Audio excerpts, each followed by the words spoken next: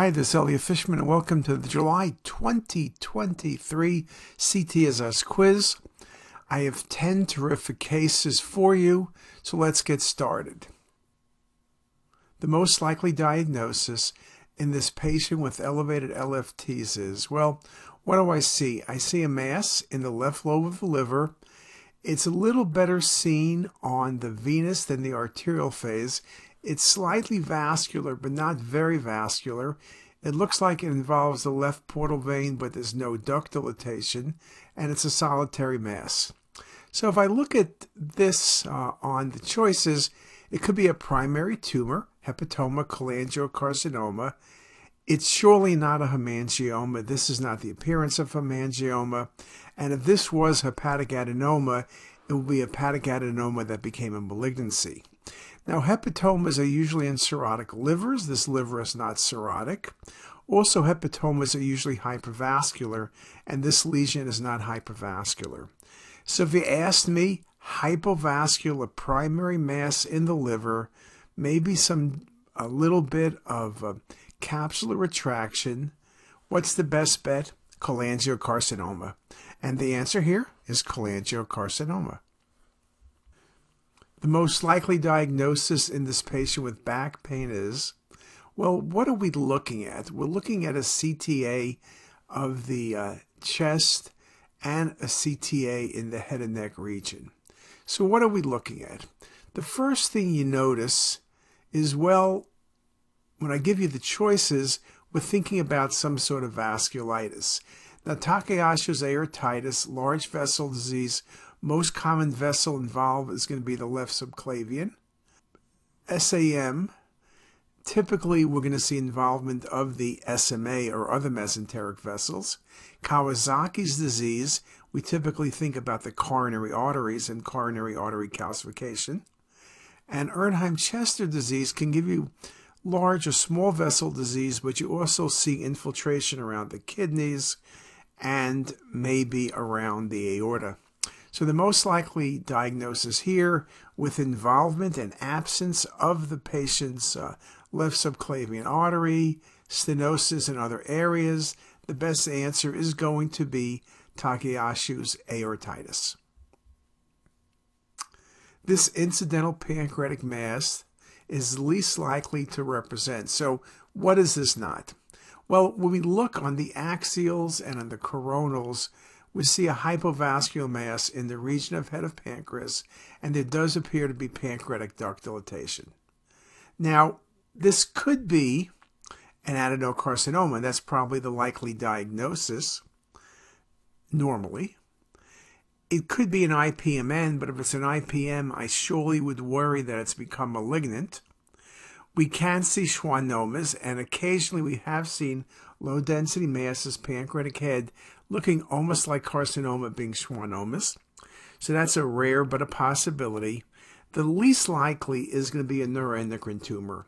And although neuroendocrine tumors can be small and obstruct the pancreatic duct, and occasionally they're hypovascular, and commonly they calcify, they rarely are hypodense. They're usually hypervascular. So if I had to say what's the least likely, I'm going with a neuroendocrine tumor. The most likely diagnosis in this 45-year-old female, well, what do I see? I see a cystic lesion by the tail of the pancreas, and I notice the septations.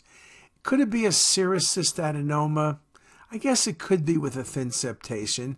It's not going to be an IPMN. I don't see a dilated pancreatic duct. SPEN tumors can be cystic, but usually they're cystic and solid, and usually the patients in their teens or 20s. The classic tumor of a patient in their 40s up to 50, they're female, cystic with thick septation, is going to be an MCN. Recent articles suggest that MCNs over 4 cm or with very thickened septations are likely going to be either malignant or pre-malignant.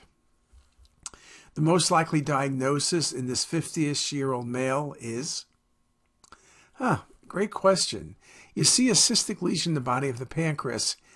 It looks like it has some septations. Doesn't look like an IPMN. MCN, typically it's cystic, thin septations, not this multiple septations, and MCNs are more likely females rather than males. SPEN tumors can be cystic or solid, but again, it's usually female and it's much younger. What this is going to be is one of the varying appearances of serous cystadenoma. Serous cystadenomas can be cystic with central stellate calcification. They can have small cysts or big cysts. And often I will notice that the cystic component is best seen on venous phase imaging. On arterial phase, you're concerned often with a neuroendocrine tumor, but it's the venous phase that really brings out those cystic changes. So this was a serous cystadenoma. The most likely diagnosis in this case is, well, I see a mass in the mesentery. It's adjacent to the SMA. It's somewhat cystic. Carcinoid tumors can occur in this region, though usually they're more distal, but they're vascular or solid. Adenocarcinoma tends to be infiltrating. Just tumors are exophytic arising out of small bowel. This is really adjacent to the bowel.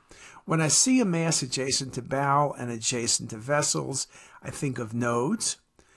I think of things like lymphoma, metastatic melanoma. I would consider carcinoid as well, except for the fact there's no desmoplastic reaction. There's none of the vascularity I like to see. And so the most likely diagnosis in this case was lymphoma. The most likely diagnosis in this case is, well, I see, and I'm looking at the gallbladder. And the gallbladder looks like it has some sludge and layering, but more medially there's a solid component, and that solid component is also well visualized on the coronal view. This is not a simple case of gallstones. It's not a biliary cancer. I don't see biliary duct dilatation, and the pancreas looks okay. This is a gallbladder cancer. Gallbladder cancer is common in older patients, 60s, 70s, 80s, more common in female, more common in patients with stones or prior cholecystitis. But it can be a great mimicker.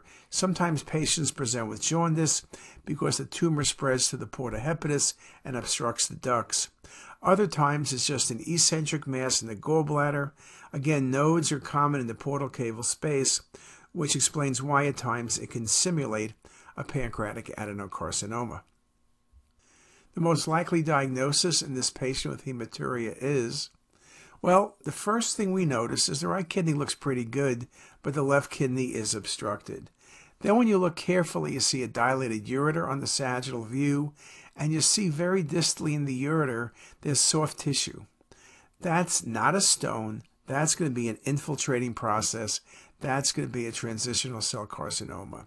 So this is not a renal mass, it's a ureter mass, and a very nice example of a TCC of the ureter. In this patient with chest and back pain, the most likely diagnosis is, well, what I'm looking at is I'm looking at an aortic aneurysm, or it looks like an aneurysm, but then you see the increased soft tissue surrounding the aorta, and particularly nicely shown on the sagittal view. You don't see a flap. This is not your typical dissection, be it A or B. Obviously, it's not A because the ascending aorta looks good. It's not giant cell vasculitis. What this is an intramural hematoma, a beautiful example of an intramural hematoma. At times, if you did non-contrast, they're a bit easier to see because they're high attenuation. The most likely diagnosis for this posterior mediastinal mass is, I will admit, on the arterial phase images on your left, you can go through a differential diagnosis of a soft tissue mass. Remember, we always say be careful when you have arterial phase imaging, particularly in a cirrhotic liver. Of course, you really don't see much of the liver here, but when you look at the venous phase, or the image on the right, you see where we're looking at a large varices. This is not esophageal cancer, it's not lymphoma, it's not extramedullary hematopoiesis, it's para-esophageal, it's para-aortic masses that are lobulated, that enhance, a classic example of esophageal varices. Well, with that, I've done 10 terrific cases. I hope you got them all right, or more importantly, I hope you learned something and some good lessons from these cases, and I hope to see you next month. Have a great day, everybody. If you like this video, make sure to subscribe to the CT is Us YouTube channel. You can also visit us at ctisus.com for even more videos, plus quizzes, pearls, protocols, and oh so much more. We're also in the App Store and have well over a dozen apps for iPhone and iPad, all completely free. Thanks for watching.